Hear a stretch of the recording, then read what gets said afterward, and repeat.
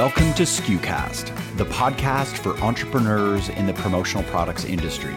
SkuCast shines a light on our industry's best work, features maverick personalities, and discusses what's really involved in running a modern promotional products business.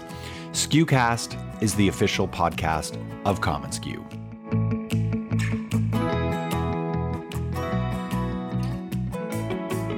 Over the past few years, we all know suppliers have navigated turbulent waters, but as our supply chain slowly strengthens, new challenges emerge.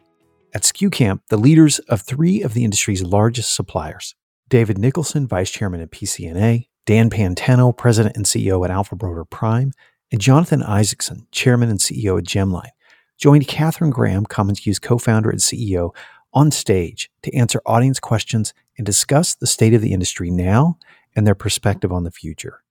The spirited panel was a highlight of the event and included topics regarding the impact of inflation, the possibility of a recession and how to shape our decisions in light of it, the incredible automation and tech development suppliers are investing in right now, and the topic of distributor enablement, a term coined by David Nicholson that bodes well for our collective future. This is truly one of the most engaging and enlightening conversations about the current state of our industry and the strength of our future that I have heard in a while. Hi, friends. I'm Bobby Lehue, commonsku's Chief Content Officer.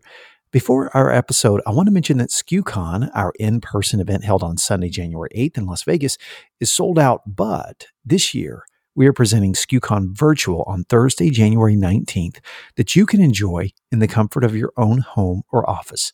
SkuCon Virtual is a deep impact event built for teams in that it allows high-level learning in a concentrated window of time.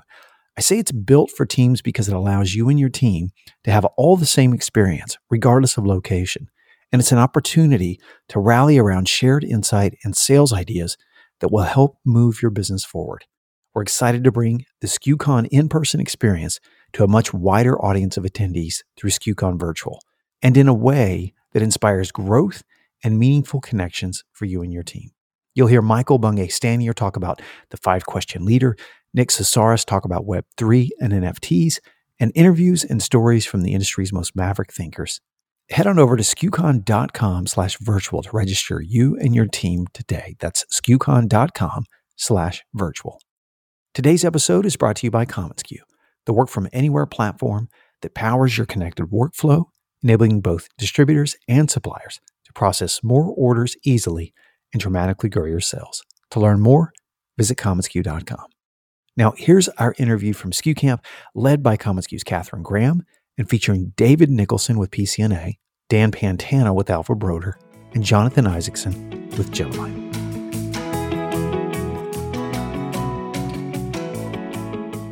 So we have an amazing panel up here of suppliers with a wide variety of topics that we are going to cover. So first, these men need no introduction, but I will do one anyway.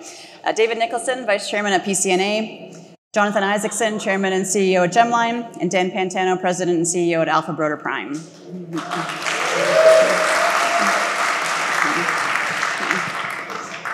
So we put together some, really easy softball questions for them. First up, supply chain.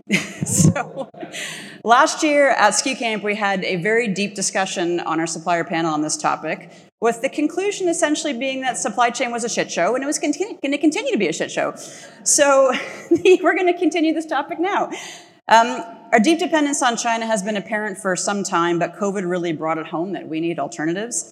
David, you gave an amazing presentation on this topic at SkuCamp in Pittsburgh. Can you comment on kind of what has changed and how PCNA is managing risk in this area? Yeah, so I think for those that were in Pittsburgh, this was 2019, right on the heels of the whole China tariff issue, and we thought that was a problem. little did we know. So, but a lot of what I talked about was this, our industry's reliance on China, and we really, I think, however you want to feel about it, we have an industry that's grown up on the heels of China. Our ability to source almost unlimited product with never a consideration about capacity, and for many, many years, decreasing pricing.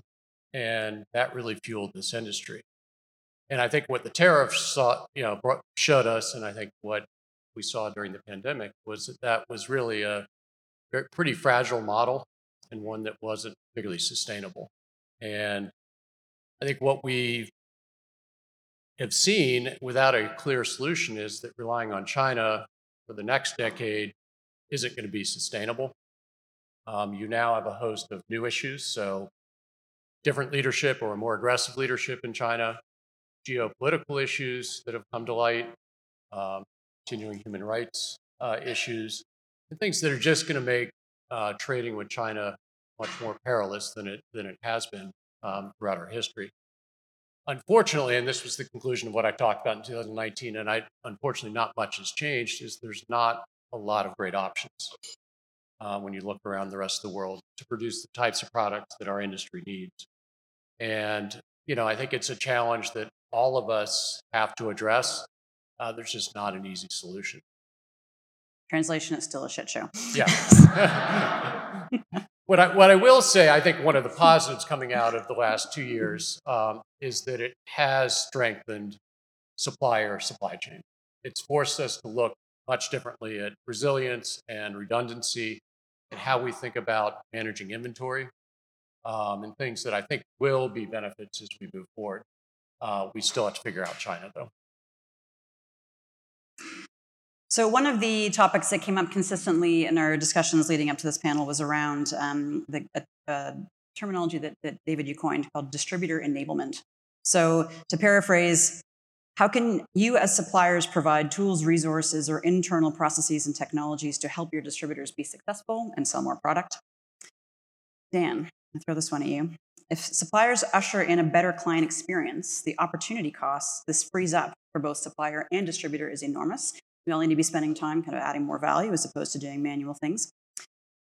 How do you see this impacting the future of the industry? That's really what, as a supplier, that's what we do, right? We're an enabler, and I view it as you all, our distributor customers, are the front end, and you generate the demand. You should be focused on that, right? Creating a great client experience. What you shouldn't be focused on, which I think you probably spend too much time on today, is the back end and fulfillment. And our job as a supplier is to do the fulfillment, make that as seamless, as frictionless as possible with as much transparency and visibility as possible. So you're spending your time on innovation, creativity, and solution selling. So our focus is to enable, once you create that demand, to make the fulfillment of that demand as seamless as we possibly can for the customer. And we try to do that also, not just what we do with commonsku and how we're connected with you, but what we do on our website, the visibility that we can provide our customers with the data, the information on where orders are, how to find product, just to make that as seamless as we possibly can. And that'll allow you more time to go out and sell.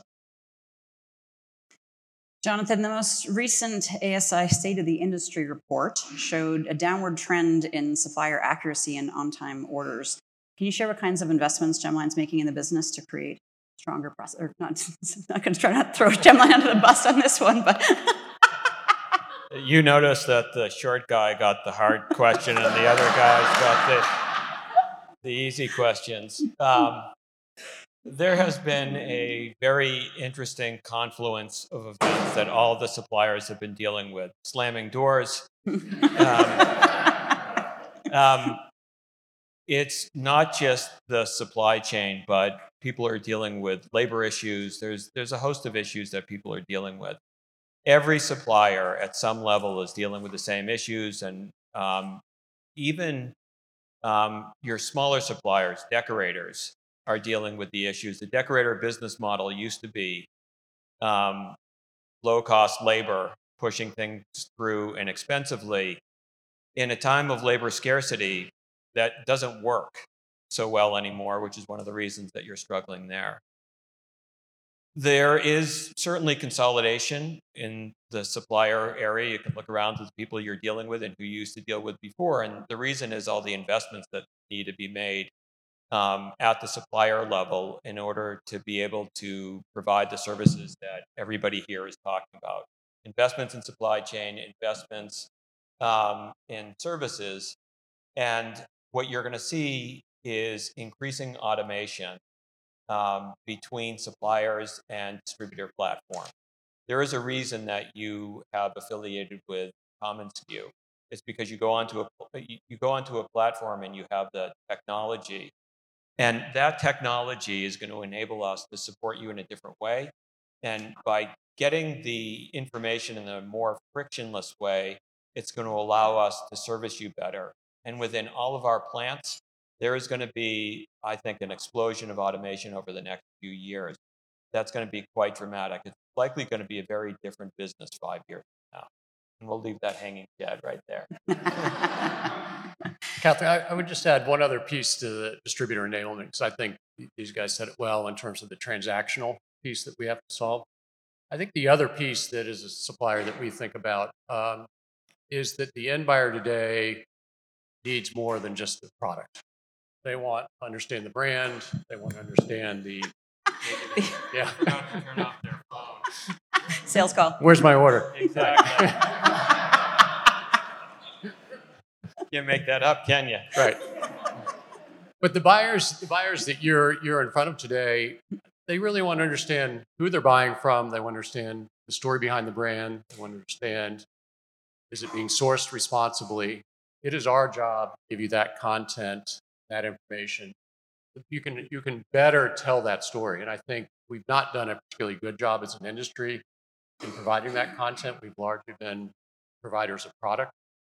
And I think that has to change. And I think, a lot of what we talk about in terms of enablement is providing that type of information, that background, so that not only can you transact more easily, but I think even more importantly, you have the story to tell about the products. Yeah. There's obviously been a tremendous kind of rise in the desire for sustainable product, and to be able to understand kind of not only the story behind those, and each of you have done amazing things in bringing in brands that reflect that. Do you want to speak a bit to ProudPath in terms of what is done? Yeah, and I think we recognize that sustainability, no secret to any of you, that was going to be a major component of what your clients would be looking for. And we also recognize it's a very complex issue to tell a story about, because sustainability means a lot of different things, whether you're talking about product, sourcing, supply chain. And ProudPath was really an opportunity for us to create a platform, not only for PCNA, but hopefully for the industry, help make better sense of not only the products, but the supply chain and the sourcing and all the pieces that go to a truly sustainable platform. And we just launched it. It's something we're very, very excited about.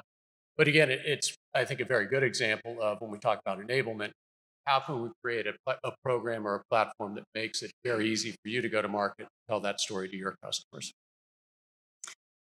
So COVID brought an interesting opportunity on the supplier front to bring a lot of simplification. And one of the things that has happened is a significant reduction in SKUs, sometimes in declaration methods, to just make it easier to transact. Dan, do you want to speak to kind of the why and the how of that? Yeah, specifically around SKU reduction. Just to give you an example, at AlphaBroder, and this is probably 2 years ago, we had 105,000 SKUs. Well, when you think about, right, it's a shitload of SKUs, right? When you think about, the basic T-shirt, the G200, I think at one point at its peak, it had about 87 colors. So you got 87 colors, you got 2XL through 6XL in some cases. That's a lot of SKUs. So we've really been working hard, and this probably goes back 5 years ago, with all of our major suppliers, major manufacturers, to really rationalize the SKUs. And we've made some progress. We're down to about 80,000 SKUs now. And still, I think there's an opportunity to reduce that. But when you think about what happened in 2020 with the pandemic and all the supply chain constraints, when you have 105,000 SKUs that you're trying to support with inventory, if you're a manufacturer and you have 20,000 SKUs that you're trying to support, it is really hard to do that. And as production ramped up, what we've seen over the last year and a half, and thankfully so, is our manufacturing partners really focused on their core SKUs. And the SKUs, if you look at our SKUs, I mean, there's a handful of SKUs. There's like 10 styles that drive 30 or 40% of our revenue. And so, and our manufacturers look at their business that way. So when you're ramping up production and you can focus on a core set of SKUs to drive your volume, that really helped them get back in shape. And now if you look at where we're at from an inventory perspective, right now we're at 80 or 90% fill rates on those core SKUs, and a year and a half ago, we were at 30 or 40%. So we've made tremendous progress, and I think the manufacturers now realize the benefit of having a reduced set of SKUs. So I think going forward, you're going to continue to see that, and I think what you're seeing now in the supply chain is we're starting to fill holes. So when you start to get the ancillary styles, ancillary colors that are lower volume, you're starting to see manufacturers now catch up and start producing those. But I think SKU rationalization is still got a long way to go in this industry. And that doesn't mean when you're rationalizing SKUs that a lot of people think, well, we're going to have less to sell, less choice. I think the more efficient we are at managing SKUs and inventory in the supply chain, the more innovation we can have. You can afford to do it. You're spreading working capital and capital costs across fewer products. You can afford to invest in more newness and more innovation. So I think actually it's going to be a really good thing for this industry, but I still think we've got a ways to go. You think that there's risk? There's a lot less risk having fewer SKUs. I think there's risk around innovation and creativity. I don't think so, because you still need newness for growth. And I think it enables, the manufacturers enables companies like ourselves to be more creative. You have more bandwidth to do it. You have more working capital dollars available to invest in newness and innovation. So we've seen a lot of product innovation in the industry actually coming from outside the industry, retail brands that are being brought in, particularly on the sustainability front. Do you think that there's risk to us as an industry if we are relying upon that innovation externally? David, I'll throw that at you. I don't think so. I agree with Dan. I think, our ability to more effectively manage our inventory allows us the ability to bring in new partners. We think that's additive to the industry. And I don't know that it necessarily replaces what we need to be still developing ourselves within our private label efforts. But I think, one thing we found is that, particularly around sustainability, our brand partners are much further ahead. The retail industry, the outdoor industry is just much further ahead in terms of having a really credible sustainability story. And our ability to then bring that into this industry hopefully is of value for you. So I don't think that it poses a long-term risk. I think it is additive. I think it's beneficial for the industry, and I don't think it takes away from suppliers' reliance on their own need to still innovate their lines. Yeah, I'd just add, to me, when you think about retail brands, on the apparel side of the business, it really it fits kind of what we want to do from an assortment perspective. You want to have a good, better, best. And I think there's a place for each one of those depending on the opportunity that our distributor customers are trying to close. And there's times where the end client is actually telling you the specific brand they want, which you have that retail brand that helps. But a lot of times they're looking for the right solution, and it's not always a retail brand. And it could be a private brand, it could be one of the more basics products that are out there. Kind of the end use case really dictates the right product to offer. There's also the dirty secret of the industry, which this is a great time to talk about it because we've led up to this. The reality is that many suppliers in the industry pre-COVID were buy-sell suppliers.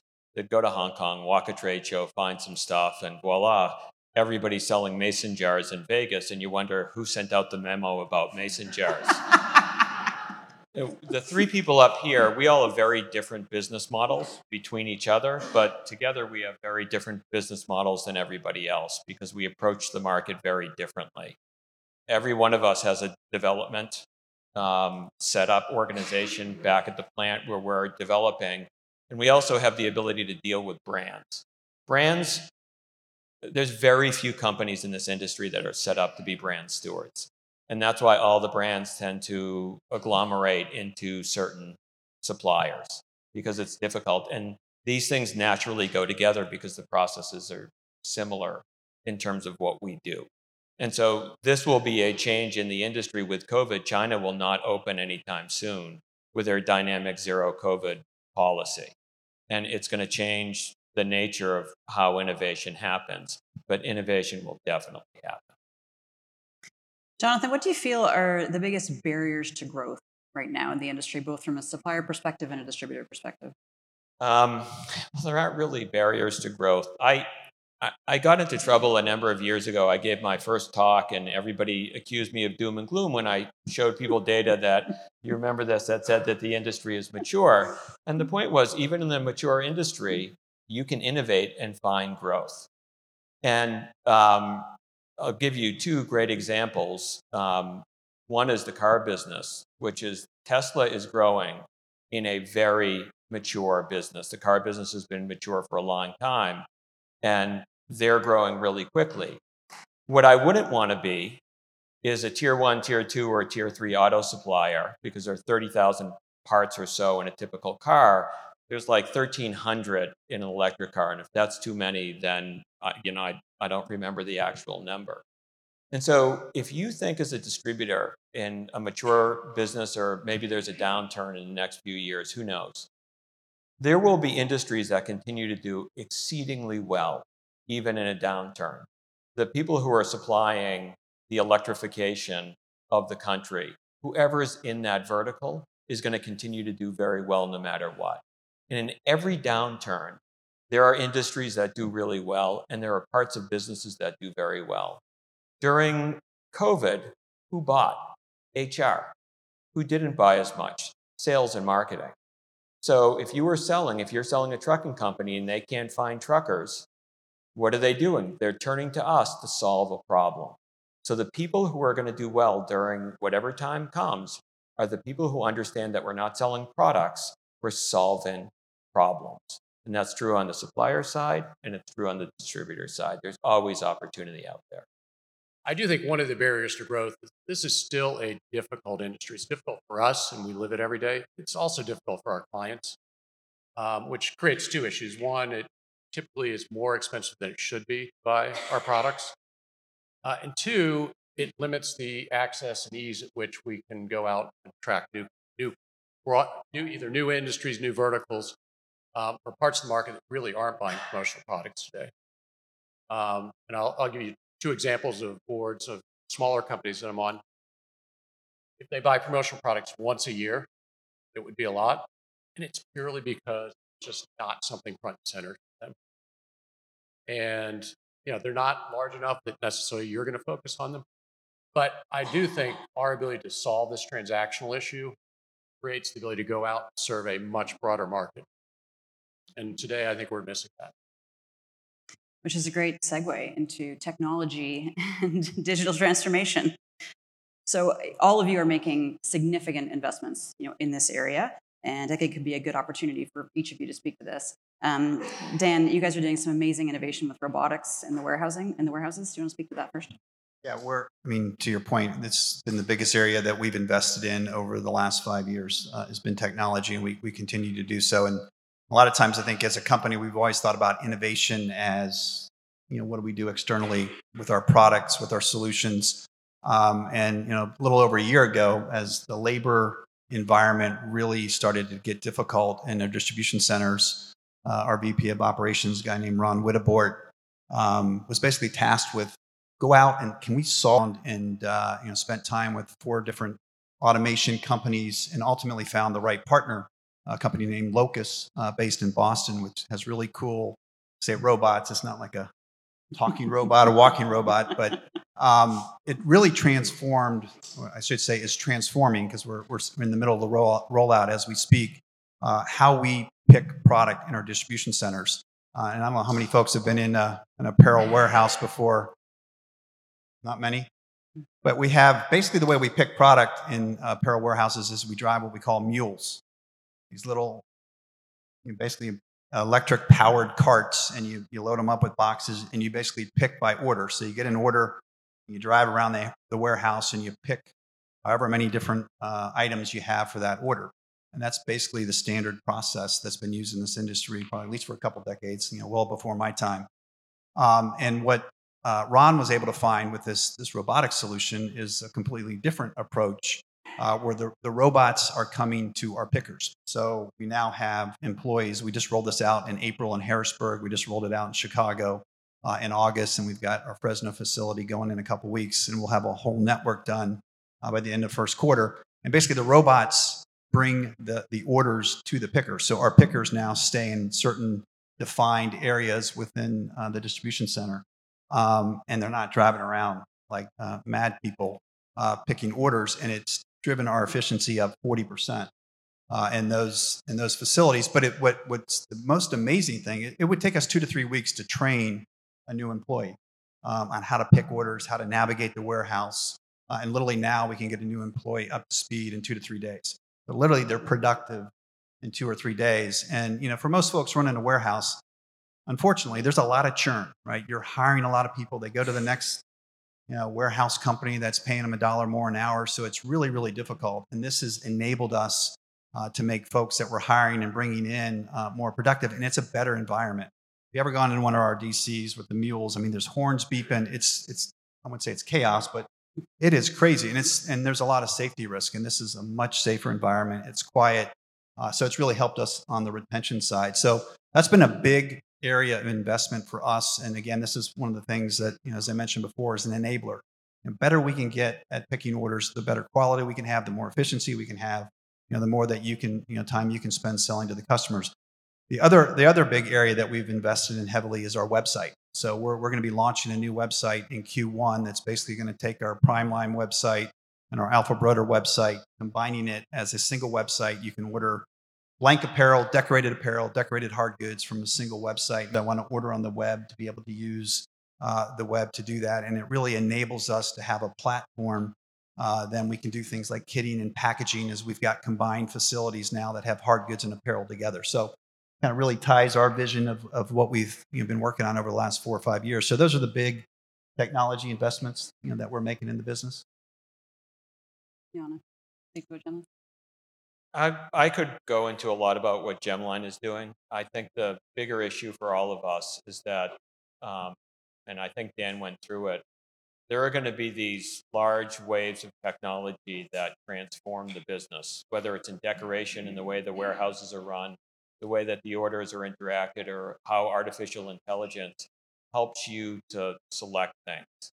I know a lot about the robotics technology that he's talking about and some of the other stuff that's been going on. There is a lot of stuff around Boston. This stuff is remarkably transformational. And if you think about it in the big picture, it's why you're getting larger and larger suppliers, because the investments around this stuff for all of us is just massive. And so, I think, you've covered a lot of it. We're all doing stuff. There's not a large supplier that's not shoveling money into technology in a very, very significant way. Yeah, and I would just highlight one area Jonathan mentioned, because I think it's, in my mind, that one of the biggest opportunities as suppliers to really innovate within this industry, it's the decoration, the move to digital decoration. And if you looked at probably any of our plants 5 years ago, we were screen printing the same way we were 30 years ago. That has changed radically. And you'll see, I think we're going to be north of 50% of our output will be some sort of digital format. And ultimately what that means, I think, for this industry is that you now have the ability to reduce setup costs, produce better quality, multicolor logos, really in a way that you just never could envision under the traditional printing methods. And so to us, I think we see this transformation, particularly around decoration, is really unlocking, again, something that I think will transform this industry. You're going to hear a lot of words like transformation. It is very easy to stay rooted in what was done in the past. And what you're going to hear from us is that there is a very different world that is coming, that is going to be technology enabled on 1,000 different fronts. And just keeping abreast of it and being ready to shift your business model as this change comes, because it's coming whether we like it or not, is really important. Factoid, we don't have a competitor left in the business from the time I bought Gemline. Every one of them is gone. And I like to think I'm not that old. I'm that old, yeah. And, I could say names like Hazelad Manco, Arbag, Fabrico, names that if you're shaking your head, you also watched Gilligan's Island as a kid and The Love Boat and other crappy shows, because there were only a few channels, not 1,000. You couldn't watch, Below Deck name your location. So change does happen in a lot of different ways. It happened in media. It's happening in cars. It will happen in this industry. And just getting an understanding of it, getting comfortable with it will help you arrange your business model because it's going to unlock enormous amounts of opportunity for those who see it and are able to leverage it, harness it. So given that opportunity, do you think we are moving fast enough? Are we investing enough? Are we setting the bar high enough? It's hard. The early movers, sometimes you end up throwing a ton of money into just an endless pit. And this is you're making decisions on stuff that the technology that David's talking about, there is chemistry on the back end. I mean, one of our brands is Moleskine. I think most of you know that we bring to market. We had to deal with their paper supplier all the way up at the source because they coat their journal books with some very unique coating, and stuff doesn't adhere to it very easily. There was a chemistry problem to be solved. And so you can put a piece of equipment in that may or may not work. You have to redo all your processes. I think there is a tension between moving quickly enough and being careful enough about the technology that you're putting in. There are enormous amounts of robotics companies doing what Dan just paid a lot of money for one robotics company to do, and a bunch of them are going to flame out. And if you look at Amazon, their Amazon Robotics, it doesn't matter who it was a Boston company, and their idea is the picker stands there and they bring the whole cabinet to you. If you've seen it, it's quite amazing. And that's one form of technology. There are going to be others, and it's going to move very rapidly. So if you pick the wrong platform, there's a French word for that, which is it's a really big bummer. Because you're on a technology anchor that is quite distressing. So do I think we're moving? Some of us will be, some of us won't. And the reason I brought up all those competitors is that will have those competitors and suppliers that aren't able to shift at the right speed will end up going away. Darwin exists in this. Friends, not all those companies will be around in 10 or 20 years from now. Just the way it is. So a couple of years ago, we were worried about tariffs. 2 years ago, we continued to be worried about COVID. Now we've got inflation, recession. There's no end to boogeymans, apparently, that are going to come at us.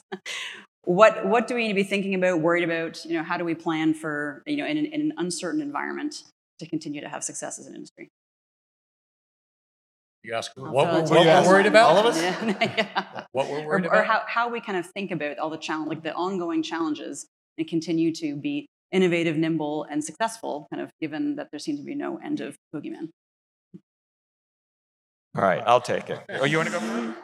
I'll just say what I'm more. I don't really get too fixated on worrying about stuff 3 or 5 years out. I mean, I think in the immediate future, what I'm most concerned about is a recession. I think it's going to happen. I think it has to happen. I think we all know what's going on with the economy and inflation and interest rates. The only way to get that under control is you have to slow demand. And so I think we all should be thinking about our businesses. I know we are. And are we prepared for that? What does that mean? How do we brace ourselves and try to have a soft landing? And hopefully it's not a extended or a significant recession, but I do think it's coming at some point, the latter part of this year into next year, for sure. And I think, as I think about what's happened in this business, and we've been through, to your point, Catherine, we've been through so much change. We've spent the last year and a half trying to get inventory, right? We've given our manufacturers, a year's plus worth of POs. Now all this inventory is coming in. We've got a lot of inventory. Our manufacturers have a lot of inventory, and now demand is going to slow. And we've had multiple price increases, and so we've got really high-priced inventory. We're probably going to have too much of it, and we all have to be, really, mindful about managing our business. So we try to have a soft landing. We don't find ourselves over our skis with too much inventory in the pipeline, and that's. I think a lot of our manufacturing partners, at least on the apparel side, are really starting to kind of think that through. And I think we're smarter. We're definitely more connected with our manufacturers than we've ever been, because of what's happened over the last couple of years. And I think we're going to do a good job of managing it. But that's what I'm worried about. I think that's a 2023 kind of issue. I don't know if it'll drag beyond that, but I'll let these guys opine on some of the geopolitical issues in China. But that's what I worry about. One side comment to Dan's comment. I think the other thing that we think about is in every other recession we've been through, there's been a migration down in price point. I think we're particularly vulnerable right now because there's been this massive shift to higher end product brands, result of promotional products that weren't going to other things that they traditionally spend on. I think there's a real question around what is the end buyer behavior and what changes, what changes and what stays consistent with what we've been through over the last 2 years. And I don't think any of us know, but there's certainly a risk that we're going to go through another whipsaw of products that were hot a year ago were no longer what people are looking for when times get a little bit tougher. Are you saying we're going back to stress balls? Let me actually take the stress ball thing, actually, because I damn well don't think we're going back to stress balls. Let me give you the counter argument to this, and David might be right, which is we just spent a little while talking about sustainability, and then you talk about stress balls, which are terrible for the environment to make and terrible for the environment to dispose of, and not a lot of utility. And I'm sorry to any stress ball maker out there, no offense made, but the reality is that we should be brand stewards for our end user customers as well. And to the extent that we're good brand stewards for them, we're going to sell them the right product that's going to elevate their brand and help them build the kind of community that they want within the people that they want to impact. And I think it's going to be almost impossible to match the sustainability piece with the price thing, because for all of us, we're all investing money into sustainability. It is a huge and difficult investment, and you can't. I think the time of selling really low priced PVC items to top brands, I just wonder how long that's going to last. And I actually look at all this stuff a little bit differently. I only really worry about one thing, and we only really worry about one thing, because there's only one thing that we can control, which is the quality of the people that we hire. Everything else comes out of the quality of the people in the organization. And if we're going to get the technology enabled, if we're going to get the processes reorganized into a digital world, it's all about the people that operate within the organization. And our ability to win or lose is going to singularly hang on our ability to hire the right people in the organization. If we screw that up, everything else goes to hell. If we get it right, we win. And that's what we spend our time thinking about. Yeah, and I would just offer, maybe it's all very noble, Jonathan. And I think you're right. There will be brands, end user brands that aren't going to return, and I think are going to stay true to wanting to do the right thing in terms of what they buy. This is a big industry, though. We serve a very wide and diverse set of end buyers. I don't know how big that segment is. Hopefully some of that sticks around, but at least we're thinking about what if it doesn't. David might be right. We might be back to stress balls. I'm not suggesting stress balls. I'm saying that if someone was spending $150 on their employee gifts last holiday season, you know what, they may be now spending $50. And what do we have that fits within that $50 budget? And let me tell you why we both can be right. The reality is that we sell an enormous amount of market segments out there, and each market segment is going to perform differently in a downturn. There are some segments that are immune to a downturn. There are some segments that are going to turn down really quickly. And part of this depends on who you're selling and what kind of programs you're selling into. And I don't mean to say that there's going to be no low-end part of the business. In 2008 and 2009, there was a dramatic turn down in price. That was all anybody was interested in. I just don't see it being the same place, 15 years later, where it's all going to hinge on price. If we're wrong on that bet, then we will be punished for it. And we've made bad bets and we've been punished for them before. But we will make a bet, and we'll just have to be quick enough to make some changes if we make a wrong bet. And somebody else agrees with me on this bet. But so it really depends on your market. I think there is a risk that the price points go down, but I'm not sure we're going to see something like we saw in 2008 and 2009. So in a lot of ways, we're probably both right, depending on the segment. Thank you all for the time, for being open.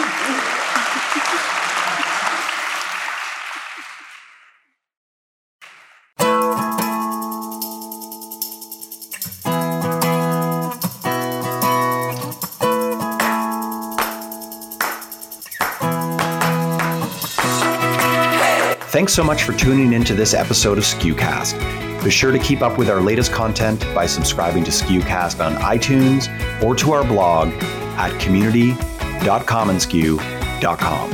Until next time, friends, thanks so much for listening.